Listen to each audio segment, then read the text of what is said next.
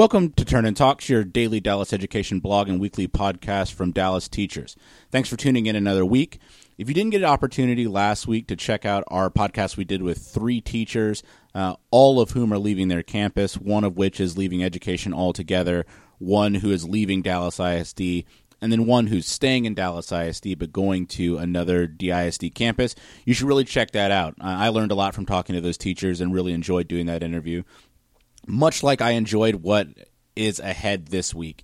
I had the opportunity to sit down with a public school theater arts teacher, and if you are a core area teacher, at some point I am positive that you have said that the elective teachers don't do anything, aren't important, etc., or if you are a social studies teacher like me, you have grumbled about how many resources the STEM folks get compared to yourself. But one thing that I learned from this is that we really don't understand what's going on in other content areas, and also I was able to remember some of my love for theater arts from when I was in middle school in particular. So it was a lot of fun to do. Check it out. Hope you enjoy it. And one last reminder, make sure you're sending us email questions because we've been getting a lot of very good ones, especially about the TRE, which we'll talk about in our August mailbox episode. And that is sponsored by FunCityStuff.com. They have been very helpful for me in finding out what to do over my weekends and in my spare time. And they do a lot of the hard work of finding out what is happening in the Metroplex that I just don't have time to do, especially now that school is coming back. So check out FunCityStuff.com, and there is a special giveaway for the best question this month. Hopefully they keep helping us out like they have been, and every month we can do one of these mailbox episodes where there's something in it for you other than just hearing me talk about whatever it is you ask about Dallas education. So happy to be helpful and happy that they're helping us out. That's FunCityStuff.com. Enjoy the episode. I don't ever need to cook tiramisu. When am I going to need to cook tiramisu? We get gold stars when we master the material covered in class. It's just like everyone takes this class to get an A. It's bullshit, and I'm sorry. The school has lost its funding for textbooks, so you've all been given wildlife survival manuals. What kind of a sick school is this? Hey, Miss Dumbbum ain't your teacher today? I am. Welcome to Turn and Talks, your daily Dallas education blog and weekly podcast by Dallas teachers. What you'll get here this week, like every week, is a real slice of life from the perspective of 2 teachers teaching in Dallas, Texas. If you like what you read and what you hear, make sure to follow us at Turn and Talks on Twitter. Send us an email at turnandtalks@gmail.com, both with an S. Also, make sure you follow us on Stitcher, which is great for listening on the go, SoundCloud, iTunes, and Facebook. We have a lot of fun making this stuff. Hope you have a lot of fun listening. Enjoy. So I want to thank you, Carly, for coming on my show. I appreciate it. Of course. So usually the funny thing is that everybody's always worried about funding for like STEM classes, math. I'm a social studies teacher. We get the short end of the stick, but you get the shortest end of the stick being where you are. What do you teach? What grade level? I teach 7th and 8th grade theater. Theater. So is that plays? Is it musicals? Yes, and it's theater class. So we learn about acting. We learn about technical theater, like behind the scenes stuff, and really just basic, what is theater? Why does it matter? And then do it. So your kids aren't just showing up rehashing the same like Agatha Christie play. Nah. They're learning lights and all those sort of things. Oh, yeah. Yeah. Well, I have, a theater department at a junior high school. So they're 12 to 14. So if I don't teach them to run the lights, then I'm running the lights and directing the show and running the sound. And just can't do that. So the only way to help kids develop an interest in those things is to have them hands-on do it.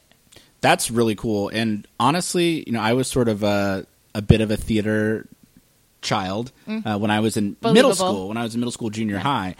So I know my teacher, Miss Cardwell, who I think still does things with Dallas Kids Theater and those sort of things. She was very supportive of us in terms of letting us write our own scripts. Yeah. Which was a really cool thing. And I think I mentioned this to you when I talked about, why I really enjoyed it. I thought I was going to be an actor for many years. And you still could. I still could. It's not too late. It can still happen. And every day when I'm in the classroom and don't feel like being there, that's acting. That's acting a little bit, right? Teaching is like my ultimate acting assignment. I mean, I throw up every day and act like I'm a teacher. I act like I know what's happening. Yeah, act like I know things about history. And then when I realized that I just made something up and I didn't think I did, telling them that, hey, it's okay. All history teachers make these kinds of mistakes. Really, it might just be me. It might just be me remembering something wrong, but it looks like I mean it, and that's what's important. Yeah. But I loved it because, when you are on the stage, anything really is possible, right? We tell our kids a lot of times, like, you could be anything you want, and kids hear it, and they're like, okay, well, maybe they're just being nice, especially as they get older. But if you're in theater or you're in some sort of production, you really could be an astronaut. You literally could be an astronaut. You literally could dress up like a giant pretzel. You could play anyone you want to be. And, I think that's really freeing. And I think at the age that I get kids, and when you enjoyed theater so much, it's kids haven't built up those walls and defenses yet, so they're still willing to play. And that's one of those things that adults really should never stop doing. Oh, I agree. Yeah, and I feel like at times I have lost a little bit of that. How do you stop your kids from like losing that play, losing that fire, or helping them rediscover it again? Well, first of all, it was by being an example. I'd say I'm not your typical teacher, and I have been told by my kids that you are the most human teacher I've ever had, Miss Cagle, because I'll tell kids how it is. Like, if I'm having a bad day, I'm not going to pretend. It's kind of funny because acting is actually, it's not pretending exactly. It's being truthful, and it's living truthfully. So I attempt to live truthfully in front of my kids, even when I'm having a bad day or whatever. But so what I really mean by that is that when we're playing games and we're acting, I participate. Mm-hmm. And I'm going to do anything I ask them to do, and I'm going to model that. And I am going to have a great time teaching, even on the really hard days, because I've chosen this and that's what I'm going to do. And so, lots of games. We play a lot of games, and it's great because to the kids, they're just games, but to me, I'm learning about who is willing to take a risk, who is willing to really listen to their partner, who is unafraid to, walk like a crab in front of their peers at age 13, which, like, who wants to do that ever? Right. But at 13, they're going to think I'm lame. Yeah. And so games, a lot of games, but then using those games as a jumping off point for, okay, well, why did you do that? What did you do to get what you want? Oh, we call what you want an objective. Oh, sneaking in vocabulary. And they never know. But I'd say leading by example and playing a whole lot of games, my sneaky games. So I'm going to say this to you. I am completely fascinated with the way that fine arts teachers, period, whether it's, I was also in band. I was in band in high school. And so, whether it's theater or fine arts and coaches, I am fascinated with teaching people to do things with their body. Yeah. And that's something that, the core subject teachers, even social studies teachers are guilty of this. They're like, oh, you got it easy. You can just dress up like a pretzel all day. Or, your kids are pretending to be tomatoes. Like, how hard is your job? But you're saying a lot of things that are textbook good teacher stuff, right? Modeling things for your kids, right? The teachers that I hated that were math teachers were the ones who said, okay, here is this page in a book. This is an example problem. Yeah. Now you do it, right? And there's a difference between that and you actually doing a problem from scratch on the board, right? The teachers that wouldn't model, those were the teachers that I had the hardest time learning from. And the teachers that weren't willing to be human, like you said, were the ones where I struggled to learn and grow in their class. And it doesn't mean, you come in, you're like, yeah, me and the missus, we had it out. Right. And there are some teachers that will do that. Oh, and that's too far. It's too far. No, you're still teacher. You're still authority. Like, there are things that my kids know nothing about my life and parts of my life because it's none of their business. Yeah. But you got the teacher coming in like, hey, 8th grader, you have a wife? Well, let me tell you, never happened. It's just like, I had those teachers, and I remember those teachers, but for all the wrong reasons. Yeah, when you get to be my age and X random, like, adult factoid that they don't need, that's not being human. Well, that's being too human, right? But I think that a lot of what you're saying is what teachers from any discipline can take and learn from. And you try to be a tomato, or you try to be. Adults are more self-conscious than kids. Oh, 100%. And not to get too far off track, but I believe off track. Let's go. Teachers would benefit from taking improv classes, because improv, is acting without a script. And how many times do you come in with this great lesson plan and then it falls on its face? Like, it just doesn't go well. How do you pick up the pieces? And a lot of teachers, especially, anyone, but a lot of teachers, like, a lesson fails and then they're just like, oh, what do I do? I don't know. And it just, like, scramble. But when you have improv skills, when you're not scared when things go wrong, you just pick up and try something new, you're able to kind of maintain your confidence a little better, because this is not the first time you've been put on the spot. So I think that, I think all people would benefit from an acting or improv type of class, but especially teachers. And I've thought a lot about, like, wanting that to be more available to teachers. Absolutely. And I think that, just like I'm a believer in, like, everybody going to therapy, because it's not just for crazy people. Amen. Shout out to Talkspace. I also think that improv teaches people to be vulnerable. Yes. Which is something that almost everybody, from teachers all the way up to the president and, like, heads of nations, right? Yeah. Everybody's afraid to show a crack in the armor. Everybody's afraid to be silly. Yeah. And you're just happier when you've unburdened some of that, like, adult stress. It's like, just pretend that you're a cowboy. Why not? Yeah. And it really teaches you so many life skills. Like, you have to listen when you're doing improv and actually, like, letting yourself be vulnerable, letting yourself not know where the scene's going to go. You have to listen to your partner. You have to honestly react to what they give you, or the audience is going to be like, wah, wah. Yeah. Like, you have to be honest and you have to respond honestly and listen. And I think so often, this is what I believe, this is what I know. And instead of going, hey, what do you think? And then, without formulating what they think they're going to say next, because they know that they're right, they're going to stop and actually listen, and then honestly respond. Mm-hmm. And it doesn't mean that we all have to agree, and have these great conversations, but being willing to listen and just respond. And I don't know, I think that's that's a key to life, instead of just being obsessed with our own agenda, but actually realizing that difference doesn't mean that person is the other. Mm-hmm. Absolutely. And the I'm going to pretend to be an expert on improv right now, sure, because I know one thing and I'm going to say it. Right. But one of my best friends and college roommates, God rest his soul,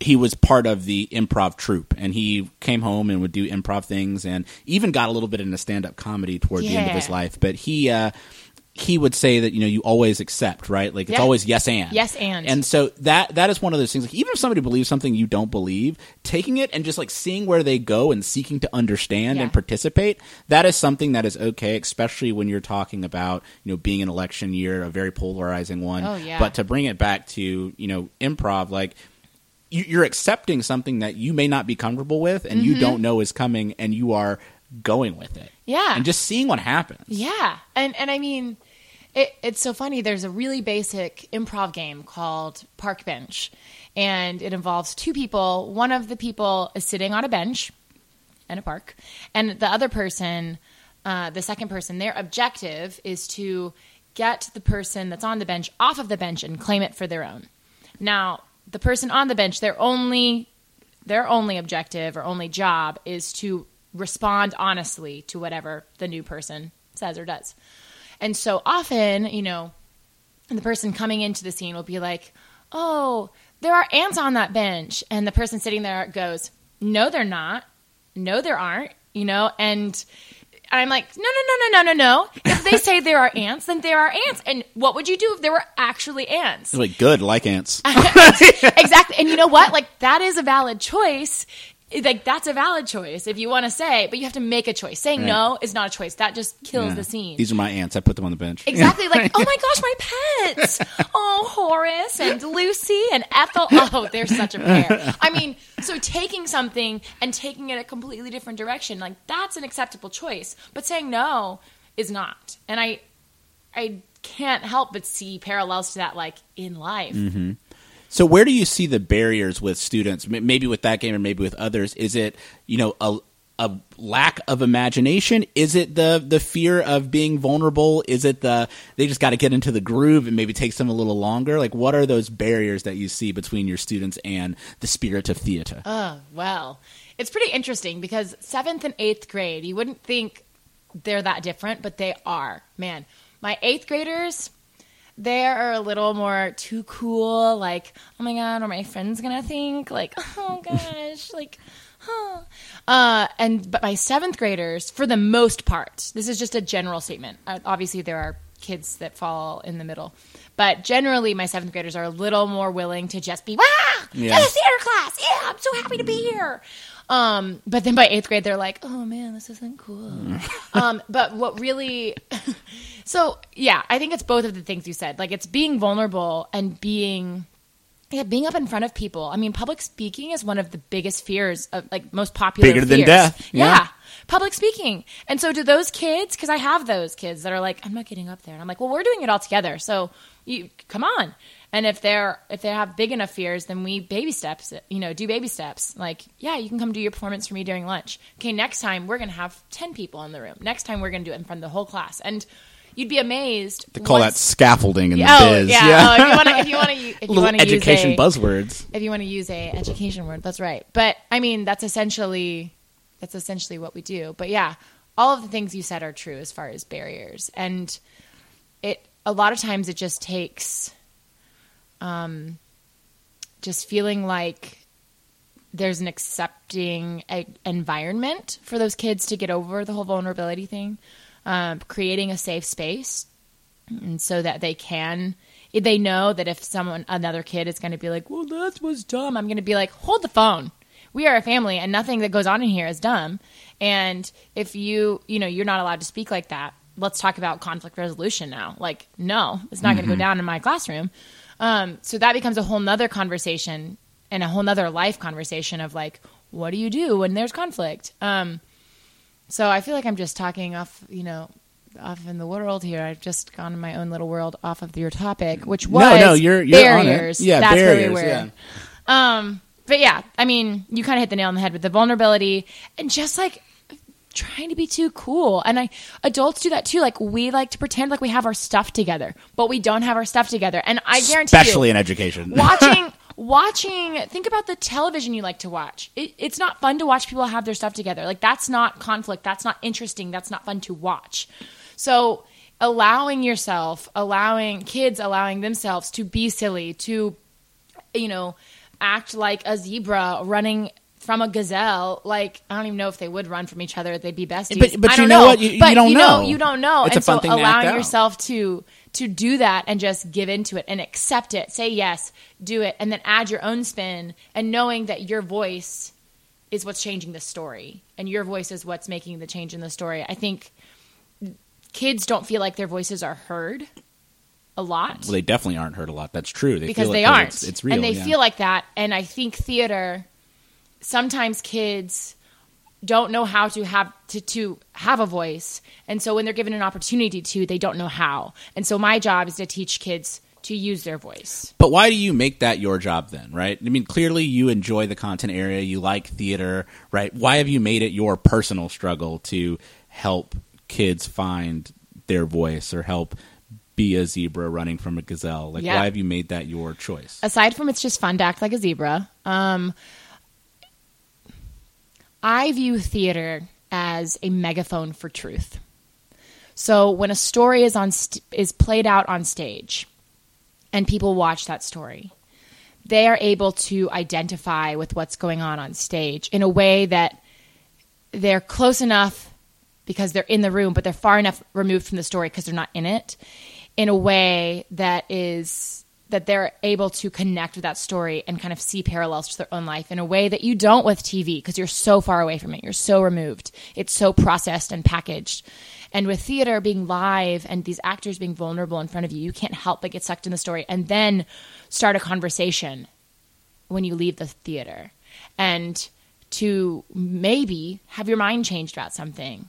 Maybe have new thoughts that you didn't even consider were an option before you saw them played out in front of you.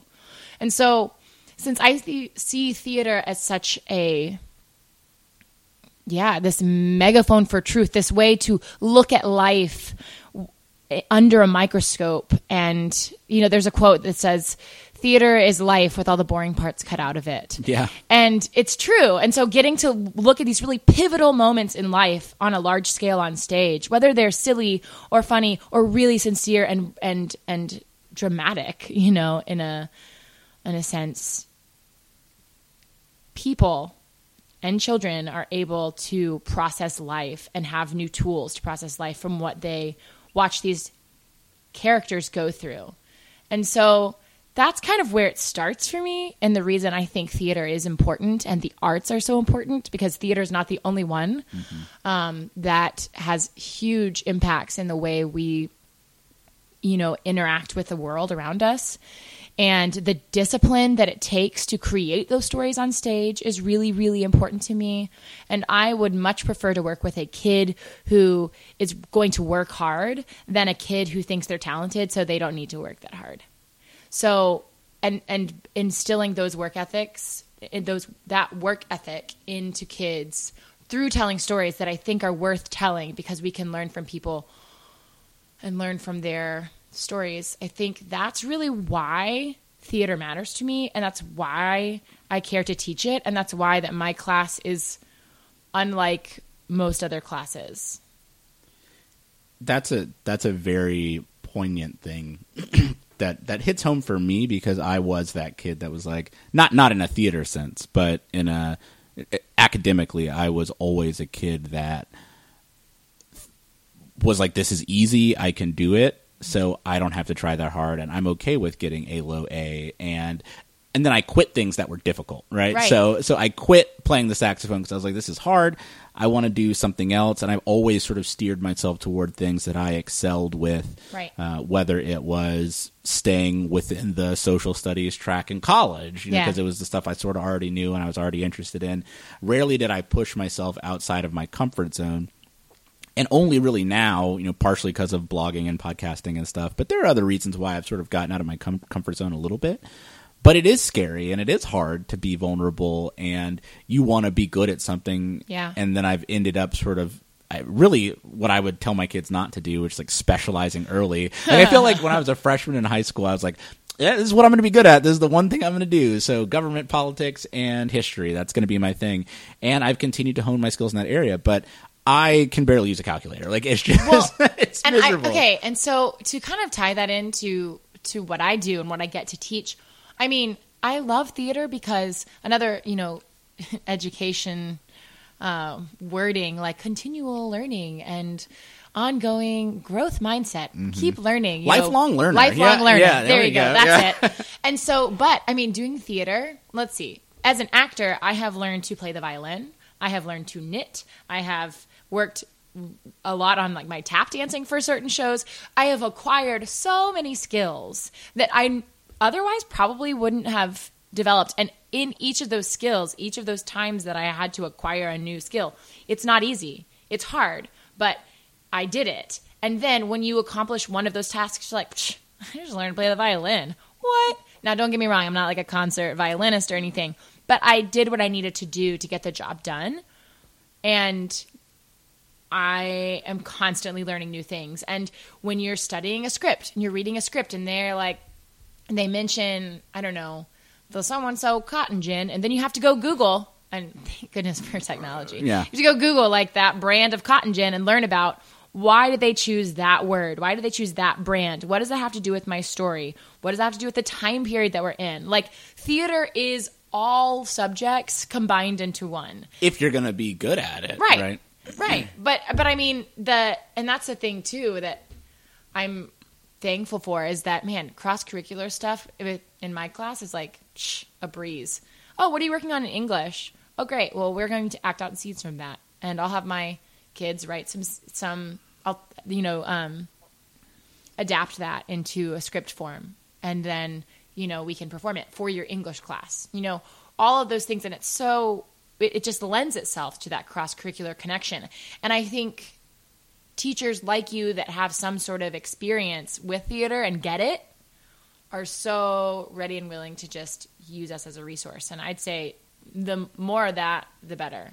I definitely want to try to do more of that next year, just hearing you talk about it, because that sounds like a really cool cool idea and fun. Yeah. And, like if a kid can teach something that they really know it, well, the same is true. Like if the kid has to write their own script about like a historical event or something, and that means they have to know that event well enough to then synthesize. Let's use our higher order thinking skills here. Yeah. To create. Get all up in that Bloom's. Oh, that's right. Yeah. Remember, I am also totally, I know all the right buzzwords. Okay. But which is important when you're an arts teacher. You got to talk the lingo even when you're like, this is a lot. Right. I just want to go make art. Yeah. But, this is so good. But yeah, I think that cross-curricular stuff is like where it's at. And it's also where you're going to find support from other teachers and administration, because if you can help them, like for people struggling with support for their art form, the more that you can appeal to those other people that are also just trying to do a good job, be like, no, wait, we can help you. This isn't just like something we're going to do randomly after school. We can help you do your job better and easier if you'll let us. So the nagging question that I have is, what sort of originally got you into theater and, acting and musicals? What was the piece of art that made you say, you know what, I want to sing? What did that for you? Wow. Well, you inspired me to watch Frozen for the 15th time last weekend. I'm so glad. So, yeah. It did come out. Frozen did come out on my 25th birthday. I saw it the day it came out. It was amazing. Me and all the 7-year-olds loved it. What made me want to do theater? Well, I didn't really know about theater at a young age, like in an official capacity. But I have been singing since I came out of the womb. I don't think I cried. I think I was just singing. I love music. Grew up in a household full of music. Both of my parents love music. My mom has a beautiful voice. Sing together. Loved to sing from a very young age. Then what really got me into theater. So I was in junior high and I actually played sports. That's what's funny when my kids are like, but I have basketball. I'm like, yeah, I played for 10 years. Talk to me about it. What now, huh? Mm-hmm. Because again, I'm a jack of all trades because of my art form. But I played sports and everything, so I didn't really have time to do a whole lot of extra stuff. But I got into choir in 5th grade, and show choir. Actually, we had show choir at my elementary school, believe it or not, before all the funding got cut. How funny how that? Yeah, funny that. Yeah. But so I was in show choir in elementary school, and I was like, oh my gosh, singing and dancing, this is amazing. And that was my first kind of peek at this is cool. And then when I was in junior high in Arlington, which is also where I teach, ironically, I went up to the high school, Martin High School in Arlington, and I saw 2 productions there. I saw The Sound of Music, which I was just like, whoa, and it was awesome. And then, but what really did it, that next year when I was in 8th grade, I saw Footloose, the musical of all musicals. Blast, yeah. And I went on opening night on Thursday night, and I sat in the front row and I watched Footloose. And I mean, my jaw was on the floor. I was just like,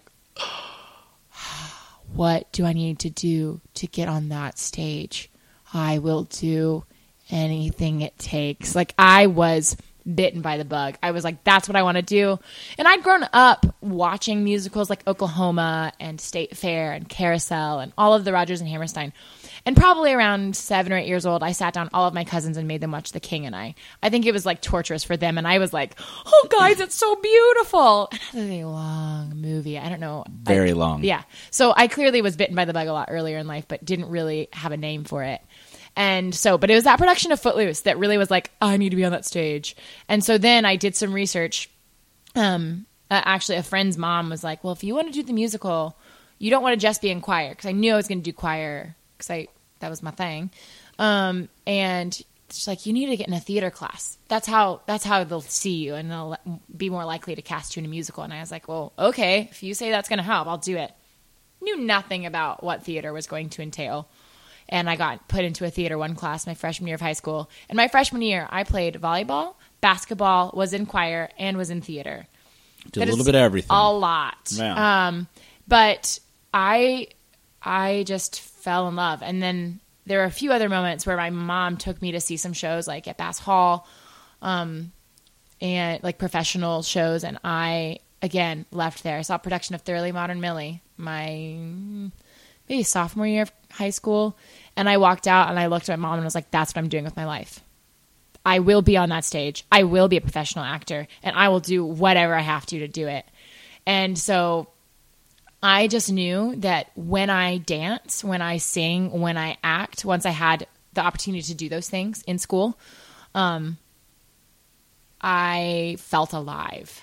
And it was like, and it still is, it's like breathing. And I was like, this is where I belong. And these people, these mishmash hodgepodge of assortment of people from all different walks of life, like these are my people.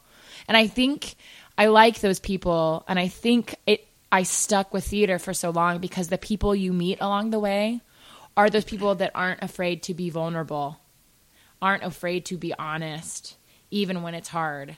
And I think like that community you find doing theater, whether it's at your junior high or at your high school or in the professional world, like that community that is built when you're working together to tell a story worth telling is unmatched. And I'm still overwhelmed by the people that come into my life through the work I'm able to do. Well, and you can also trust those people. You know, I would always think a little bit more. You know, just from those that I've known, they're less likely to be, you know, sneaky. I know they're actors, and so they could be a spy. You know, who knows? But in terms of, you know, your friends that are in theater, they're like, no, that idea is dumb. Like, oh yeah, you know, just oh yeah. You know, but I have solutions, and like we can like do. They're much more open and collaborative because they practice doing those things on a regular basis. I think collaborative.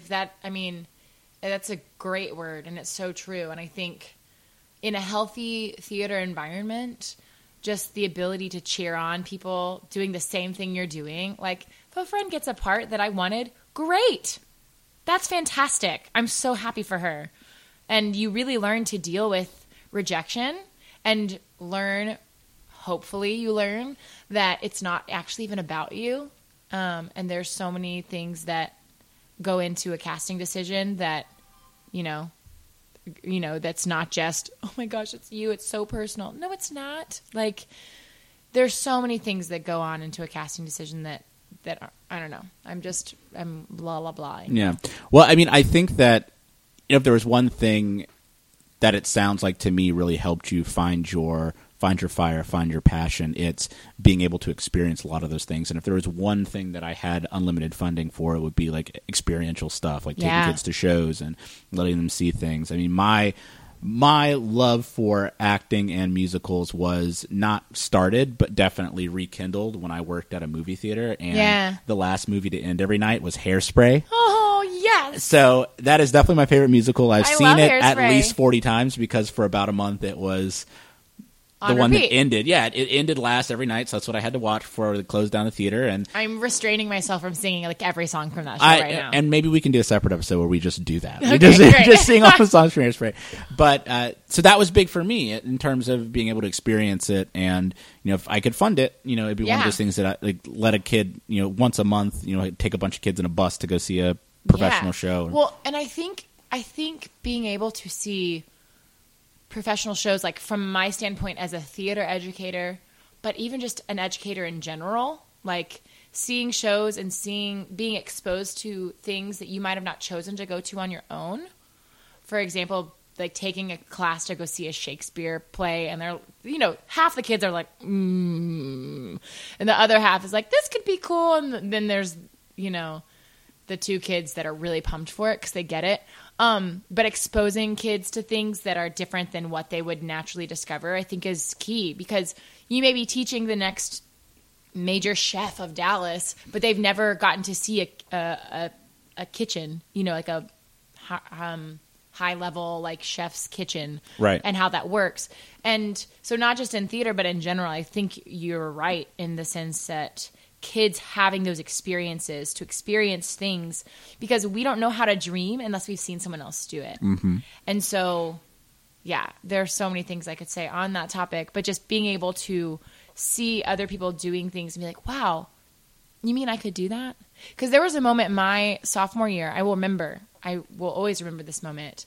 And I was in the car and the driver of the car was our assistant director for the play I was in, Stage Door, at Martin High School at the time. And we were driving back from costume fittings. We'd gone to get costumes in Fort Worth. We're driving back.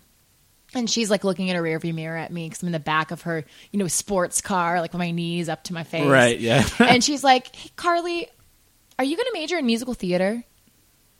And I was just sitting there and I was like, "You can do that?" And oh my goodness, I was unstoppable after that. I was just overwhelmed because I didn't know you could do that. Right. No one had ever told me, "Hey, you like theater? You can actually do this." And there's like a way in which you can do it through college, through whatever, like to learn more. And all of a sudden my world opened up. And so it's going to be something different for every kid, but just having the people, having the experiences to go, that's what I want to do. And now I know it's possible. I think that's super important, especially, today. Absolutely. I mean, we do a very good job of dream crushing, and we do a very good job of, well, you could do that, but it's not going to make you like $1 million. We do a lot of like dream limiting and dream adjusting and dream crushing, and especially with kids that are as young as junior high and even high school students. It's like, go for it. Like this is the time where you can go for it, and you have a better chance of getting it than switching careers at 30 and being like, I think I'm going to be an actor. People do it. Oh yeah. But why crush a kid's dream and send them on that like 15-year roundabout, right, or 40-year roundabout? And I mean, if a kid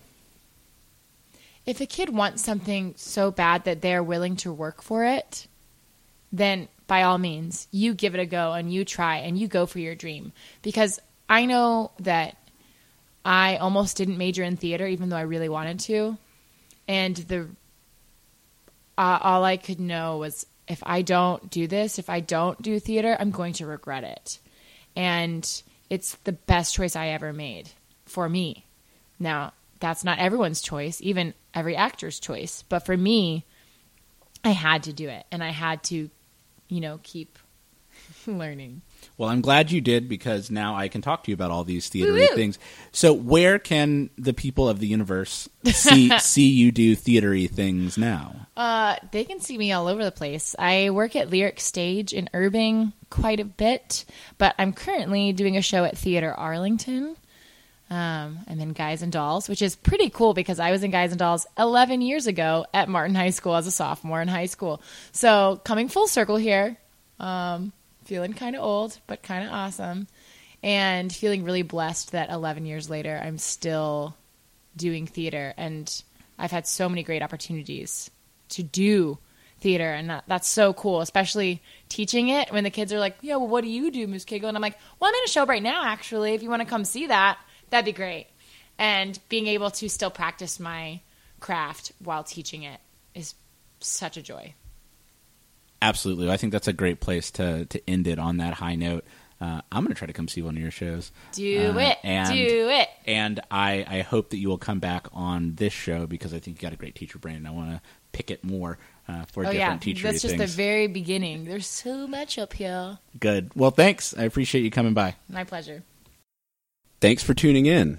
If you like what you heard, I need you to do 2 things. 1, tell us. And 2, follow us so you never miss out. You can find us on Stitcher, which again is a great way to listen to things on the go. I use it to listen to all of my podcasts that I like to listen to. SoundCloud, iTunes, and Facebook. Want to be on the show? You have a topic for us to talk about? Make sure you reach out to us on Twitter at TurnandTalks with an S, or by email. Our email is turnandtalks@gmail.com. Thanks again for listening and reading. See you next week.